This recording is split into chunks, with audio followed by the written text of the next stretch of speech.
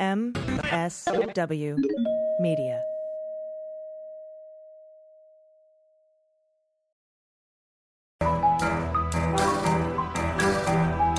The rule of law is not just some lawyer's turn of phrase. It is the very foundation of our democracy.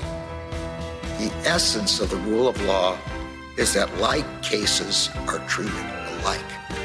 That there not be one rule for Democrats and another for Republicans, one rule for the powerful, another for the powerless, one rule for the rich and another for the poor, or different rules depending upon one's race or ethnicity. To serve as Attorney General at this critical time is a calling I am honored and eager to answer. So yeah, now it's clean up on aisle 45 time. And for a long while yet, it is going to be clean up on aisle 45. Hey, everybody, and welcome to episode 44 of Clean Up on Aisle 45. It is Wednesday, November 17th. I am your co-host, Andrew Torres, and filling in for Allison Gill is special guest host Eli Bosnick. Eli, welcome to the show. Thanks for having me. And I think I speak for your audience when I say, thank God I am not your co-host now and forever, Andrew Torres.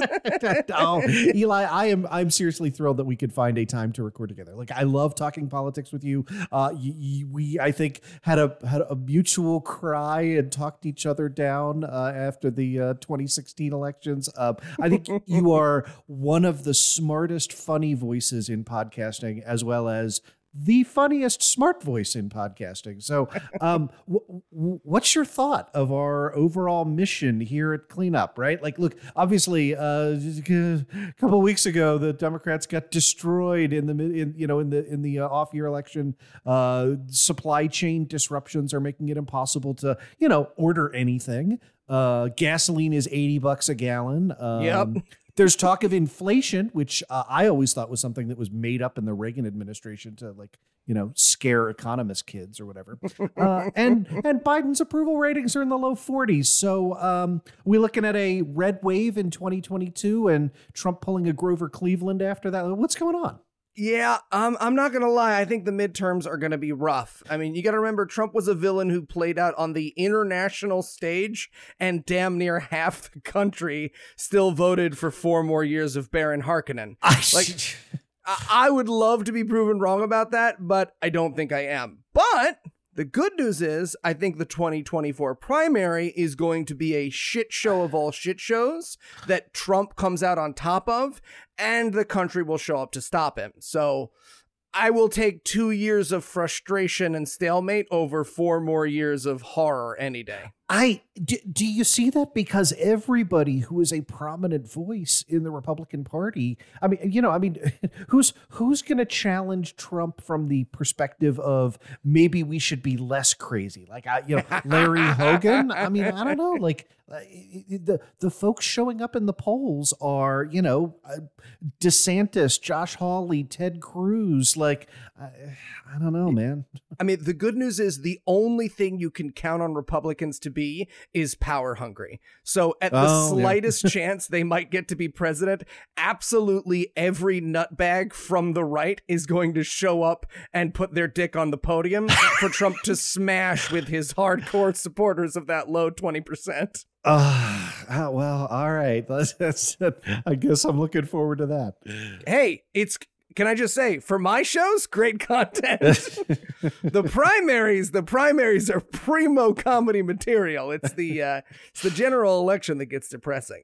So before we do anything else, it's time to shout out your amazing patrons who help make this show possible by going to patreon.com/aisle45pod and signing up for as little as $1 an episode. You get a shout out on the show, and you get an ad-free feed, and patrons get a special pipeline to AG and Andrew where they read and respond to your messages. Well, maybe not your messages, Eli. I mean, look, if you guys didn't want to play Fuck, Marry, Kill with the Golden Girls, you shouldn't have accepted my $1, Andrew. That's on you. That is on you. That is true. And other dollars I have accepted this week include from Claire Ken, Robert Dillon, David Liedel, Ruth Ann Schallert Weigel, Lisa McLean, Andrew Lake, and I became a Patreon to hear Andrew say, I'm a stinky old butt face.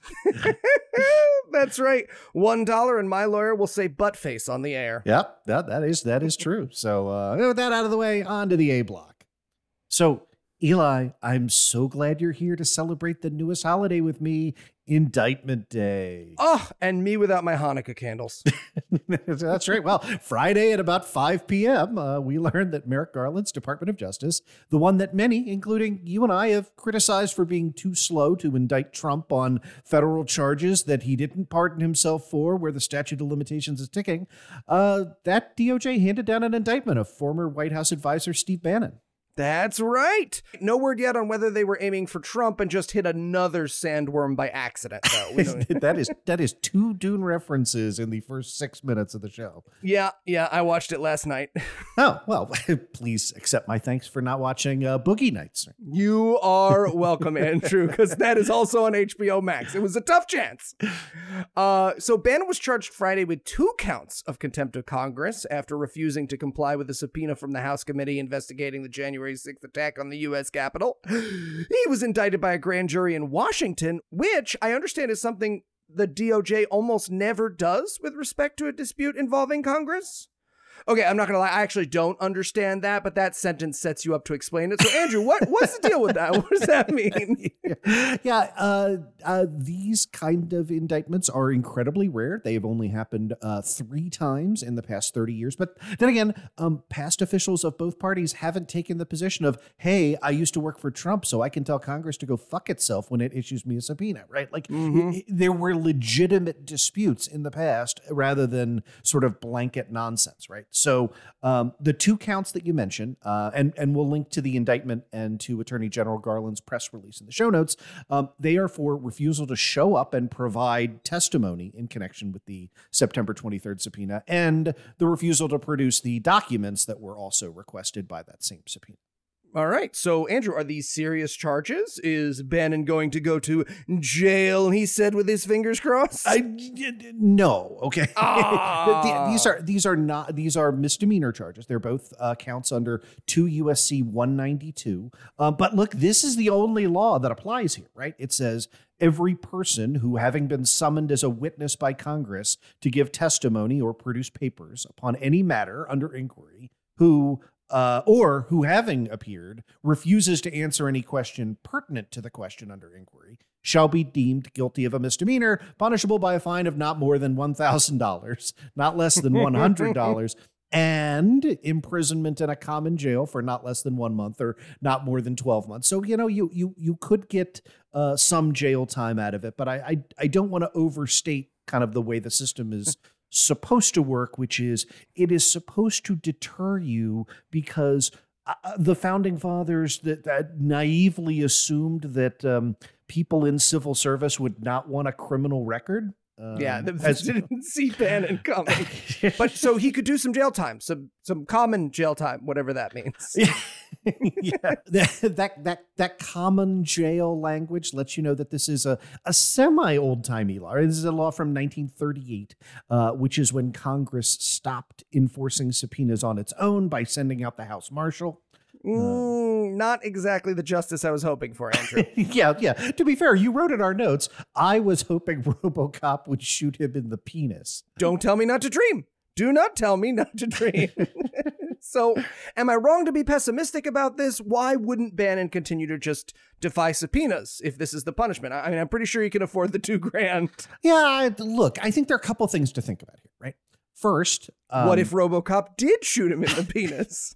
All right, then second, remember that this indictment is significant deterrence. It might not be significant deterrence to Bannon, but it is a deterrent to people who do still care about not having a criminal record. And I think that's people like, former member of Congress Mark Meadows or Bill Stepien, right? Like they are surely pondering right now, do they comply with the subpoenas that the 1-6 committee has sent to them? And knowing that, there is a potential criminal charge coming if they get referred out to the DOJ, that I have some optimism with respect to that. And then, and third, we're dismissing Steve Bannon is not Roger Stone, right? Like he's not looking to do a dime as a badge of honor so that he can get another Nixon tattoo, right? Like, yeah, Bannon complied with the Mueller investigation back in 2017. Like, I'm sure, not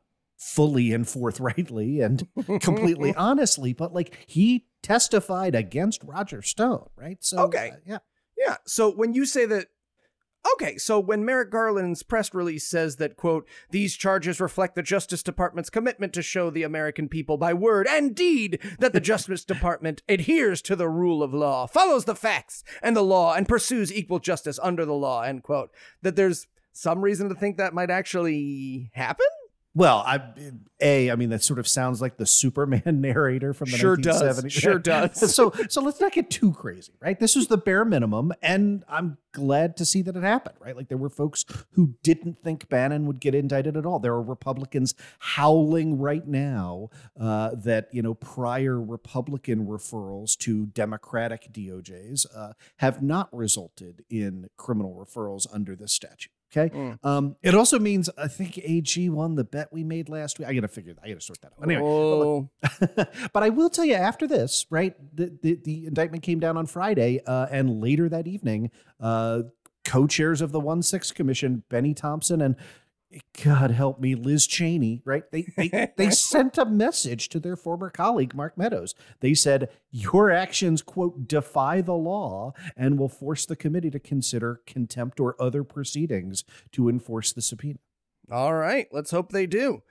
Now, you mentioned that there were 3 times the courts have ruled in these sort of cases in the past. What happened in those cases? Yeah, so all 3 resulted in guilty pleas, but there's kind of a little asterisk, right? So 2 were for Iran-Contra flunkies, if you remember reading about that in school. One was Elliot Abrams, where still a fun fact today, if you Google his name, you will find that the first result is Elliot Abrams lies to Congress. As it should be. Yeah, as it should be. The other was a guy even I had to look up named Alan Fires, right? A really sort of minor player. They served less than a year of probation and community service before being pardoned by George H.W. Bush in 1992. And third is a former George W. Bush, head of the Office of Special Counsel. That's Scott Bloch. Wait. Scott Bloch, that's the guy who destroyed emails and other documents from whistleblowers relating to pervasive discrimination against gays and lesbians throughout the Bush administration, right? Yeah. This is the guy who was subpoenaed to testify before Congress to account for his behavior and, I believe the legal term is, lied his ass off.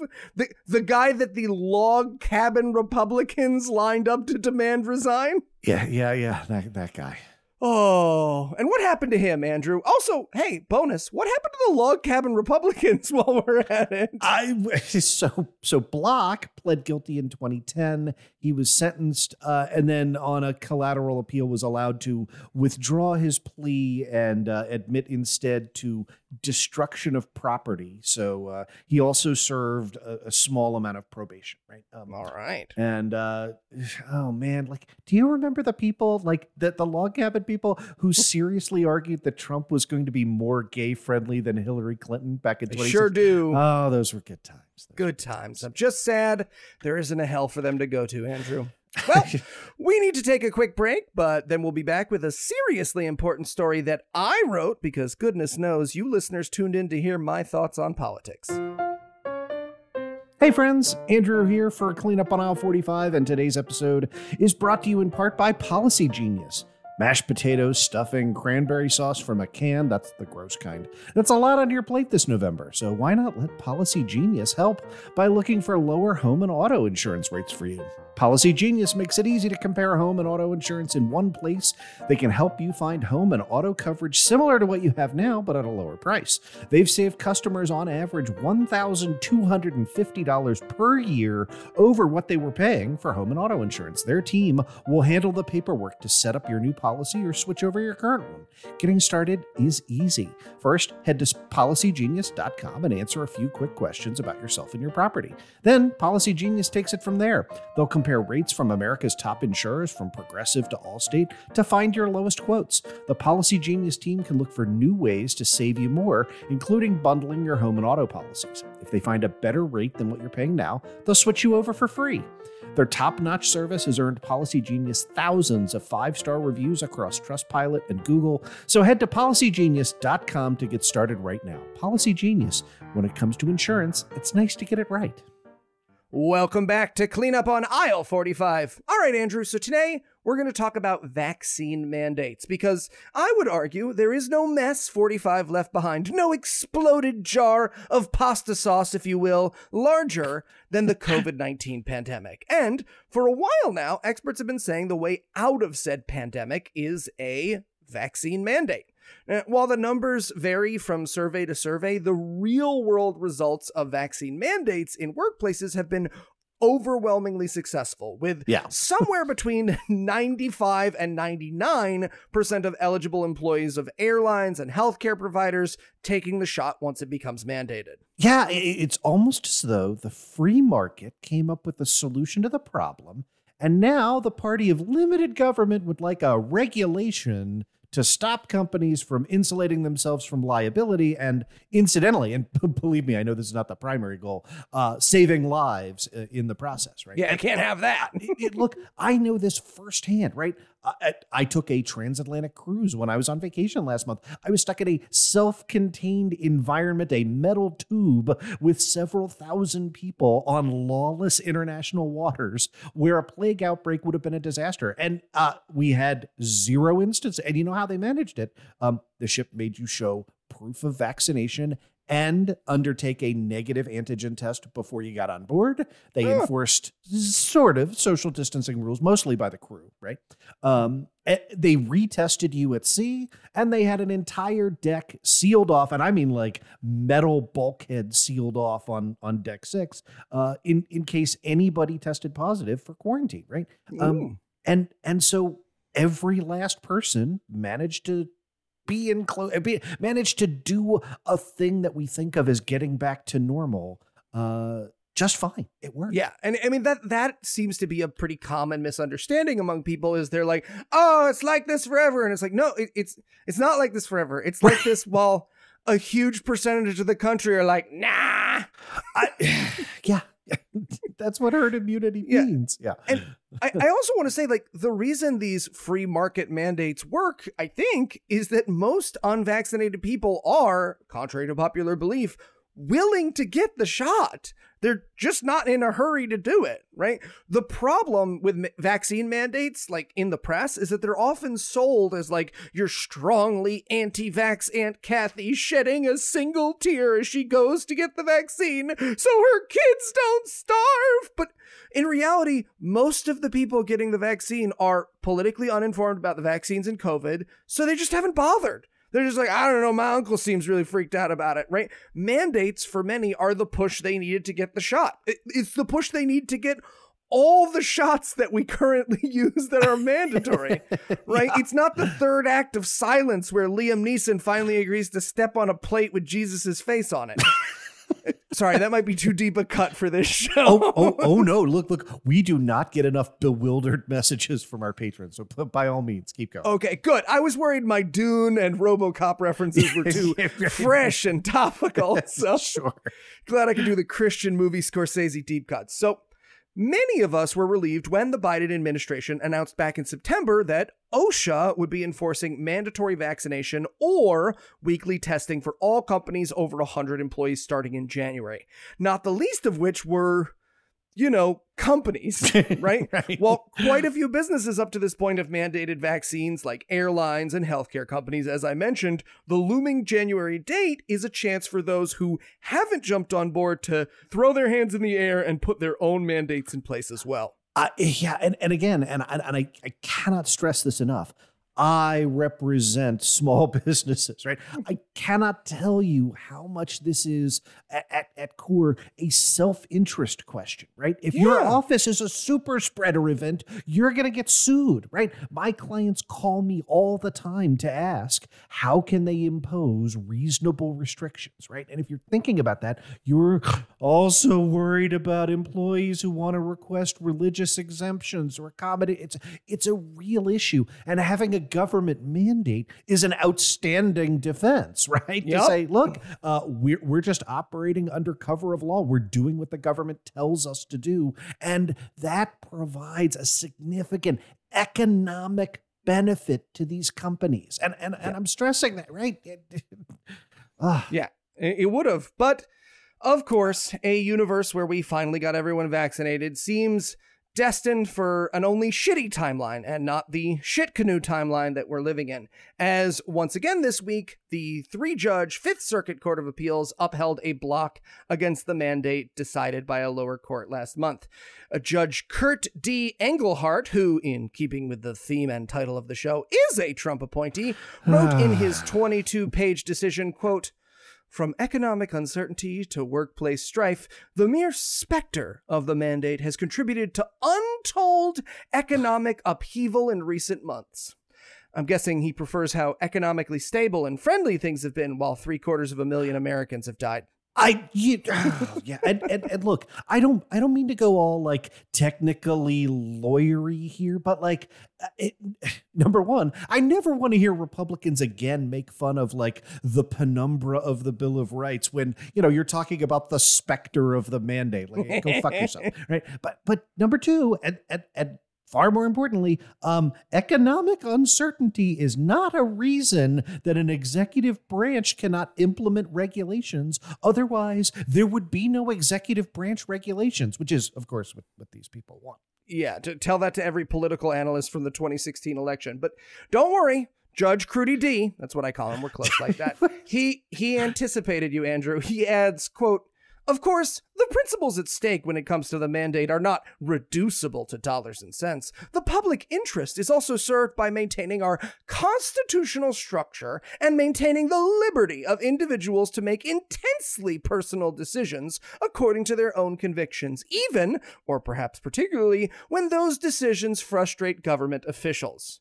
So, yeah, the freedom to pwn the libs is especially important when it bothers the Biden administration. Good to know. A constitutional right to frustrate government that's news to me. Also, I want you to put a pin in that liberty of individuals language. I have a feeling we'll be talking about that in a little more. Yeah, I'd think so. So before we get into the merits of this particular demonic pitchfork in the ass of culture, I want to ask a more basic question, which is, where and how these freedoms sort of actually should be applied. So as our shared listeners might know, you and I disagree, by which I mean I am wrong, about a lot of the accommodations that most people consider reasonable, right? So like, I don't understand why people get religious accommodations like kosher or organic and shamanistic food in prison, for example. So without you having to teach me the entirety of civics, can you explain how I'm wrong and how oppositions to this vaccine mandate are in fact different from otherwise acceptable religious exemptions? Yeah, and I want to phrase my answer in the context of where religious exemption law was pre-2017. I was going to say. Right, which is back when the last time when I could understand what the Supreme Court was doing, right? So if you take kind of that body of religious law, right? The courts have rather consistently since the 1960s drawn a pretty stark dividing line between the kind of exemption you get that is now codified into RFRA with a sincerely held religious belief, which generally gets upheld, versus the kind of objection you have that is based on individual principles or conscience. And in something that I guess made sense to the Supreme Court in the 1960s and has carried through to today, right? Like, if you believe it for a terrible reason, that's constitutionally protected. But if it is a sincerely held point of principle, you get nothing, right? And this came out during the Vietnam War, right? In the various, what were called the draft dodger cases, right? And people were like, oh, if you're a member of a religious sect that is recognized as pacifistic, that was good enough to be exempted from going over to die in Vietnam. But if what you said was, I believe strongly in the principles of nonviolence, and I have lived my life in accordance with those principles, right? You lost, and you had to register for the draft anyway. Right. I mean, your giggling is appropriate. But nevertheless, like, that's a core feature of our law. And it's something that I think really could come into play even at this Supreme Court. Well, sorry, I was going to say, Andrew. In front of a normal Supreme Court, because these objections, like the vaccine objections, are not even like under the slightest bit of scrutiny. They're not even remotely religious, right? It is, a combination of fear mongering and QAnon, and I'd rather take horse dewormer, and and none of that is, what we think of as typically being a religious objection. Yeah, no, that is fair. All right. So now that I am thoroughly, though I will say resentfully and ruefully educated, how do you think this thing stands on the merits? Yeah. And so, by this thing, the Fifth Circuit overturning the vaccine mandate. Yeah. The reasoning here, the thing I told you to stick a pin in, is supremely terrifying because well, here, let me walk through it, right? So remember, this is the party that, as I alluded to earlier, likes to say, oh, yeah, well, where do you find abortion in the Bill of Rights? They sure do. Yeah. Answer to that, 5th and 14th Amendments, but that's not what they mean. They mean literally Control F the document for the word abortion, right? Mm-hmm. If that's your test, though, there isn't some fundamental individual right to freedom of contract in the Bill of Rights either, right? So, slightly disparate standards here for the rights they like versus the ones they don't. But look, this kind of broad, sweeping language, and I am not being hyperbolic here, has not been seen in legal decisions since what lawyers call the Lochner era, right? That is from a 1905 case called Lochner versus New York, in which the Supreme Court struck down a New York law setting a weekly maximum number of hours worked. And again, maximum. Oh yeah, and again, this was 1905, so it was like 80 hours a week, right? Like, I'm not making that up, right? And the Supreme Court was like, oh, come on. You cannot take away people's inherent God-given liberties to contract themselves, to work themselves to death, right? And the reason they gave was basically the stuff you just read, right? And here's the point. If you ask any lawyer, right, left, right, center, what is the most deplorable error in all of Supreme Court jurisprudence? Almost all of them, with the exception of the Trump appointees who don't know and don't care, will tell you the Lochner era, right? They will say this is a time when the Supreme Court engaged in unbridled right-wing activism to overturn every remotely progressive law that was coming out of a country that was going through, a severe shock to the system of being industrialized, the influence of, socialism on a newly emerging economy, right? Like and the Supreme Court shut that down for 30 years until FDR threatened to pack the courts. Well, that in no way sounds like our terrifying present, Andrew. Okay, so my question for you is, what if, as many news agencies have postulated, this thing does make it up to the Supreme Court? Do you, and I'll try not to put my finger on the scale here, think the folks who gave us the decision that no, you're not allowed to close a temple of Orthodox Jews in the middle of New York City at the peak of the pandemic are going to reverse their course on this one? All right. Challenge accepted. Okay? But look, I actually do think that part is a slightly separate question. So if you're looking for a crack of optimism, the court's shadow docket religious exemption cases were about doing the thing that they did, and that is extending what is essentially most favored nation status to churches without ever having to rule on the merits of a case that was briefed for oral argument before them, right? Which is a terrifying overreach of power. But here's what they accomplished with that, right? So justices like Kavanaugh and Amy Coney Barrett would say things like, well, if you have a secular exemption and you're going to allow people into liquor stores for 4 minutes, with a mask on to buy the Boda Box Rosé so that your wife doesn't kill everyone in the household, you obviously have to let people in, for an hour and a half to scream at each other and spit on each other while singing and hugging and sharing crackers. The secular version, the religious version of a liquor store. I've always said that. And look, like, we're cracking jokes, but that is almost, minus the Boda Box stuff, that is almost word for word, what is in these religious opinions. It's like, if you've crafted a secular exemption, it must go to churches, no matter how dissimilar they are on the face of it. Okay? Yep. That's super bad. That's where we are. This would go a step further than that. So let that sink in for a minute. Yeah. And so because it is so completely insane, it's going to start off with 4 votes in the no column, right? You're going to get the 3 remaining lawyers on the Supreme Court. You will also get Chief Justice Roberts because he will not want his institutional legacy to be the guy who let plague kill off the rest of the country. Yeah. Roberts has a real great conscience. He's real concerned about his legacy. I really think he does not want his grandchildren to read My History of the Lochner Court, and then with a little asterisk that was like, until 2017 when Chief Justice John Roberts presided over the end of the Supreme Court as we know it.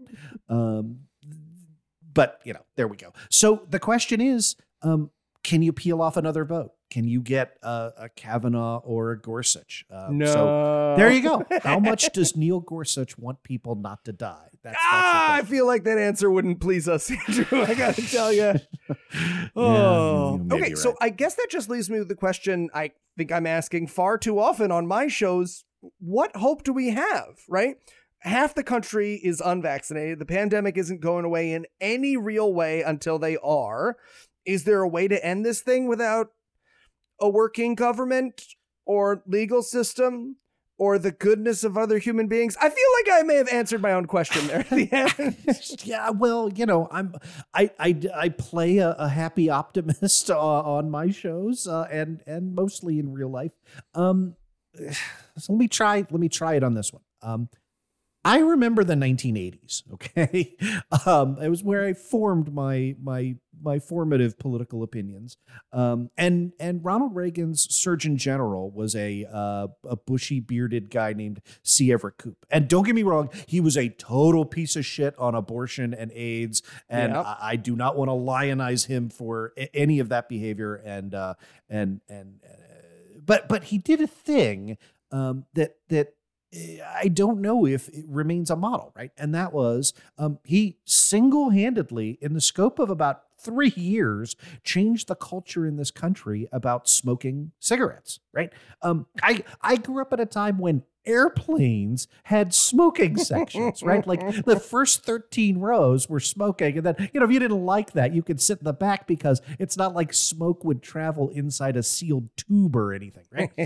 And like that seems preposterous now, but that's 100% due to the entire seismic social shift that went on in this country, sort of championed by C. Everett Koop. So, So what you're saying is we just need to have national leadership that changes the deeply held mindset of society, where the headwinds are multiple billionaire-funded conspiracy theory news outlets that have convinced 35% of this country that Hillary Clinton rapes and murders babies in the basement of a pizza parlor that doesn't have a basement. Got it. So it's easy, people.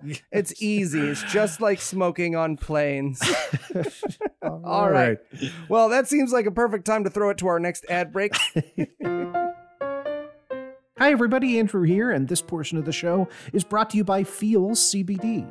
CBD isn't about what you feel, it's about what you don't feel, like stress, anxiety, and pain.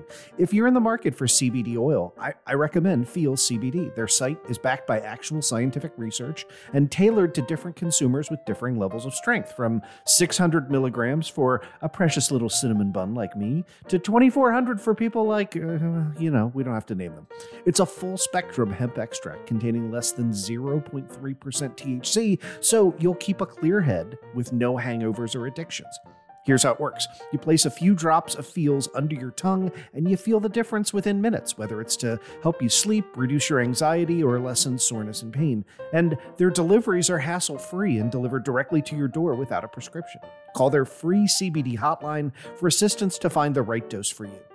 Their monthly membership can make self-care simple. You'll save money on every order because you can pause or cancel at any time. So start feeling better with Feels. Become a member today by going to feels.com/cleanup, and you'll get 50% off your first order with free shipping. That's FEALS.com/cleanup to become a member and get 50% automatically taken off your first order with free shipping.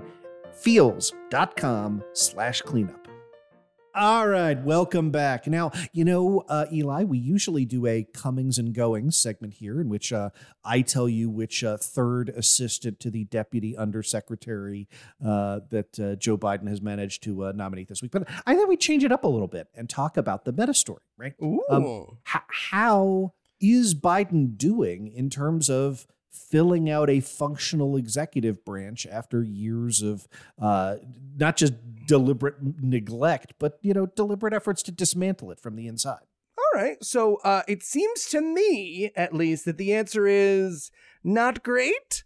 So on this show, you've previously plugged the Washington Post's Biden appointee tracker. And so I went there. Well, sorry, I had to find my way through 7 paywalls in a cat suit while Sean Connery looked on. But then I went there.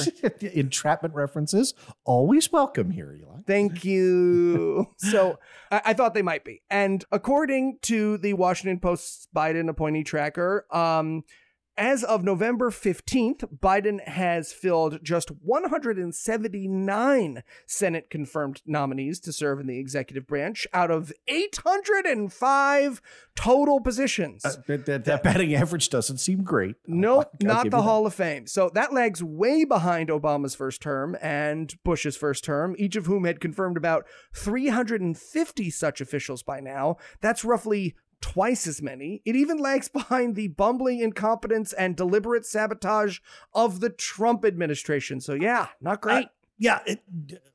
All true. But you'll notice that 231 more nominees are, quote, being considered by the Senate, right? That's a backlog larger than the number of total confirmations, right? Over the last 10 months. So late last week, we learned a little bit about why that bottleneck in the pipeline is coming. And spoiler alert, it can be blamed on my old law school buddy, Ted Cruz. Oh, fantastic. And hey, it's not just Ted Cruz. It's also insurrectionist playboy Josh Hawley. Oh, God. So let me see if I have this right. So typically when you're appointing these important executive branch officials, but let's face it, there are over 1,000 of these guys, there's a process to expedite things that every president since ever has gotten to take advantage of. But because that's a norm and not a law, Republicans have figured out how to break it too, and they've done so with a vengeance against Biden. Do I have that right? Yeah, you have that exactly right. So, look, the Constitution provides that certain key executive officials are subject to the confirmation with the, quote, advice and consent of the Senate, right? And, that's the thing you see for Secretary of State, right? But as you point out, there are 1,200 of these executive branch officials that require that advice and consent. So, look, obviously, you have to have a Senate confirmation hearing for people like the Attorney General and Secretary of State. That seems important. I don't think it's bad faith for the Republicans to demand that, even though their votes are all a foregone conclusion anyway. But after a while, you're not talking about policy level decision makers, right? You're talking about boots on the ground. You're talking about the people that do the day-to-day job, career diplomats, the assistant to the undersecretary. And I'm not saying these aren't important people. These are really important people for getting stuff done. You don't need a hearing, right? And so the Senate can waive that. And that all they have to do is call for unanimous consent to proceed with the confirmation of, and then you read out like, I don't know, how many were pending? 231 names, right? Like you read out those 231 names, everybody says aye, you gavel, you go home. Oh, the word unanimous does not sound like a great word in Mitch McConnell's Senate. So I guess what you're saying is when I see that Josh Hawley has blocked Biden's nominee for example, ambassador to Israel, Tom Nidez, and 6 other nominees, what that means is that he voted against the unanimous consent to waive a hearing. Yeah, that's exactly right. And look, because of the backlash, you mess with Israel, you get backlash. So the day after Hawley's hold on Nidez, that situation resolved itself, right? But and he's since been confirmed. That's a good thing. But again, the important thing to remember is Nidez wasn't a controversial pick. All of these are literally being held hostage for political gamesmanship that no other Senate in history has tried to do. So Hawley has holds on 5 other officials right now, right? And we'll get into it. And he has said he will only lift them if, and I swear to God, I'm not making this up, several of Biden's top officials, including Secretary of Defense Lloyd Austin, Secretary of State Anthony Blinken, and National Security Advisor Jake Sullivan, if they all resign over the administration's handling of the U.S. pullout from Afghanistan. Cool, tight. Love this political system. Works good. So because that's stupid, it means that anyone Hawley doesn't give on will have to go through a full drawn-out hearing and process, right? Yeah, and again, I alluded to this, right? The guys Hawley has his holds on, these are the only ones that we know about, right? There are others, are not decision makers, right? This is Biden's nominee for ambassador to NATO, right? 2 assistant secretary positions, the nominee for coordinator for reconstruction and stabilization, and the nominee for director general of the Foreign Service. Well, that's an important one, right? You really want to... Josh Hawley has an eye on the director general of the Foreign Service. They're important, but not confirmation hearing. Important. Yeah, but don't worry, he's not the only one using that dumb excuse, because your classmate and close personal friend Ted Cruz is maintaining a blanket hold on nearly all State Department nominees, and he claims it's over the administration's handling of a Russian natural gas pipeline, which seems disproportionate to me. It seems like an odd thing to hold out, but I guess that's the game. By withholding consent, now, as we said, it all has to go through the regular, drawn-out confirmation process, which means scheduling individual votes and holding floor debates where they will waste even more time. Yeah, and if you're wondering how much time is left on the calendar, right? Like how often is the Senate actually in session over the next 6 weeks, right? Which include 2 major holidays. The answer, let me guess. Not often, right? In that limited time, I'm pretty sure Biden would like to not take it all up with a bunch of stupid, meaningless floor votes, right? Like he'd kind of like the Senate to, pass legislation, maybe sign off on that bipartisan infrastructure bill. Well, they've cast that vote already, but the reconciliation bill is. I think he's got some stuff, right? He's probably got a thing or two. There's work that he would like to be done, but this is exactly what Hawley and Cruz, and let's be real, McConnell are thinking, right? There are just 2 work periods left. That's 4 days next week with a day off for Thanksgiving. And that includes those 4 days include a Friday session that the day after Thanksgiving that I'm pretty sure is going to be lightly attended, right? Just Newt Gingrich talking to himself. I don't even work here anymore. But I know. How did I know? They didn't change the key. Point the camera at me. And then 2 weeks from December 13th to December 31. And again, you might recall there are several major holidays that take place over those 17 days. So that's an impossible schedule to do anything and also confirm 231. So what you're saying is that if someone like me were super angry that the Biden administration isn't accomplishing everything I want them to do right now. Maybe there are some, say, structural roadblocks that are standing in the way that isn't entirely his fault. That's kind of the lesson of the show, right? Like, I think it is important, right? Particularly for those of us who are progressives, right? You and I, and we did this, right? We did this on Scathing Atheist. We did this over on your shows. I believe that you and I had Joe Biden like north of Marianne Williamson on our list of preferred candidates during the primary, but below everybody else, right? Like, I mean, we were way to the left of Joe Biden, and so I get it when I get. Usually they're angry messages on Patreon, desubscribing from the show and accusing me of selling out to a big center or whatever, which, by the way, that has not happened. I'm still available to sell out to Big Left. If you guys want to come up with a competing bid, Chapo Trap House, give us a call. Yeah, right. Any fucking time, boys.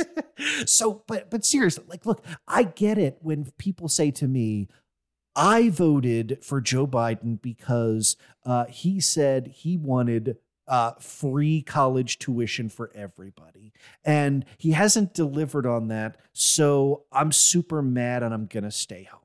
And I get that. And if I don't stay home, then we'll continue to elect, these pseudo Democrats who promise me stuff, but then never deliver. I do get it. But I guess what I'm trying to get at in that is two things, right? Number one, sometimes the reason you're not getting what you want is not always as obvious as it appears. Right. And, number two, you also have to consider the consequences of that vote when lined up with, the alternative. Right. Well, and also you got to remember that nobody, not the best intentioned person, is going to sit there reminding you of the good things Joe Biden has done.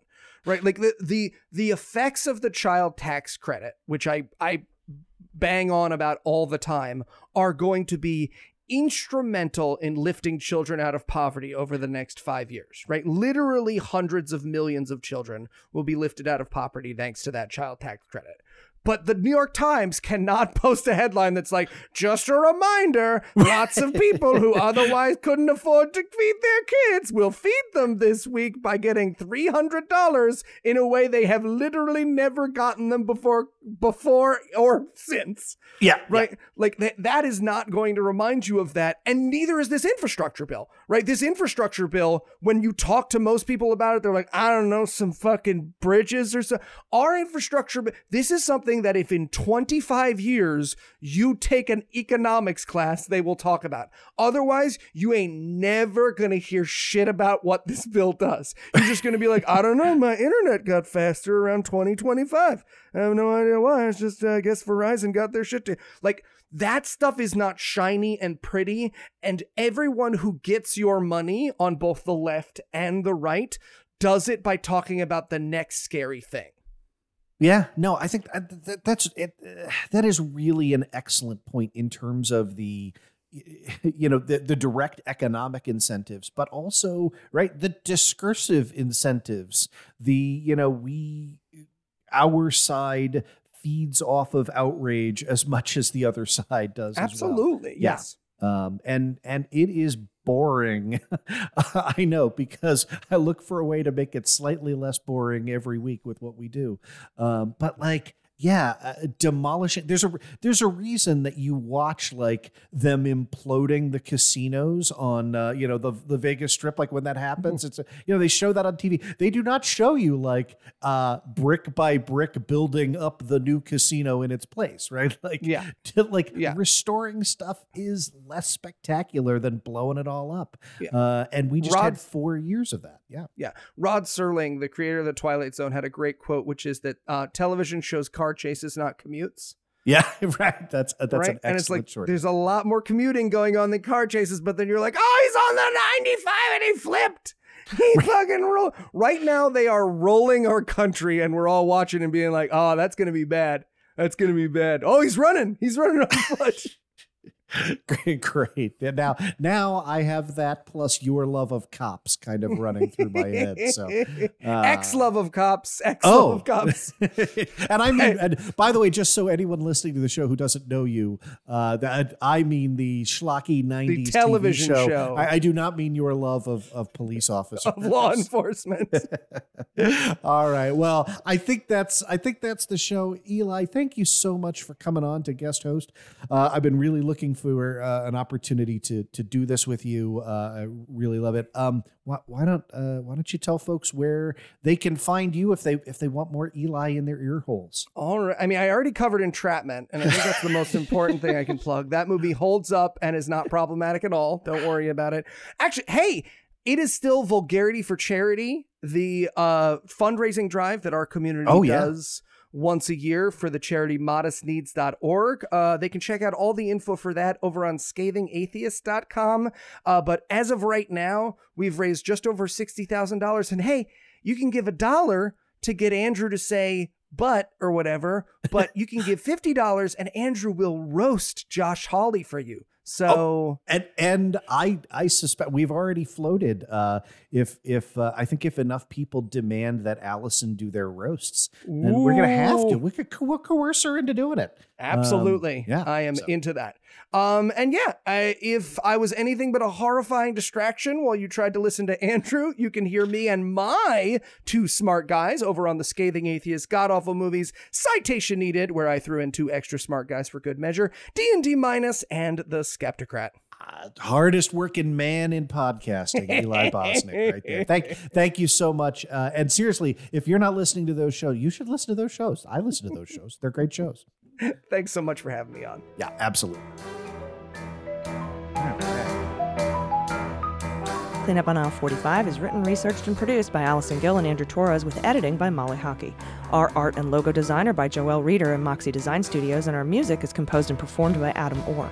Cleanup on Aisle 45 is a proud member of the MSW Media Network, a collection of creator-owned podcasts dedicated to news, politics, and justice. For more information, visit mswmedia.com.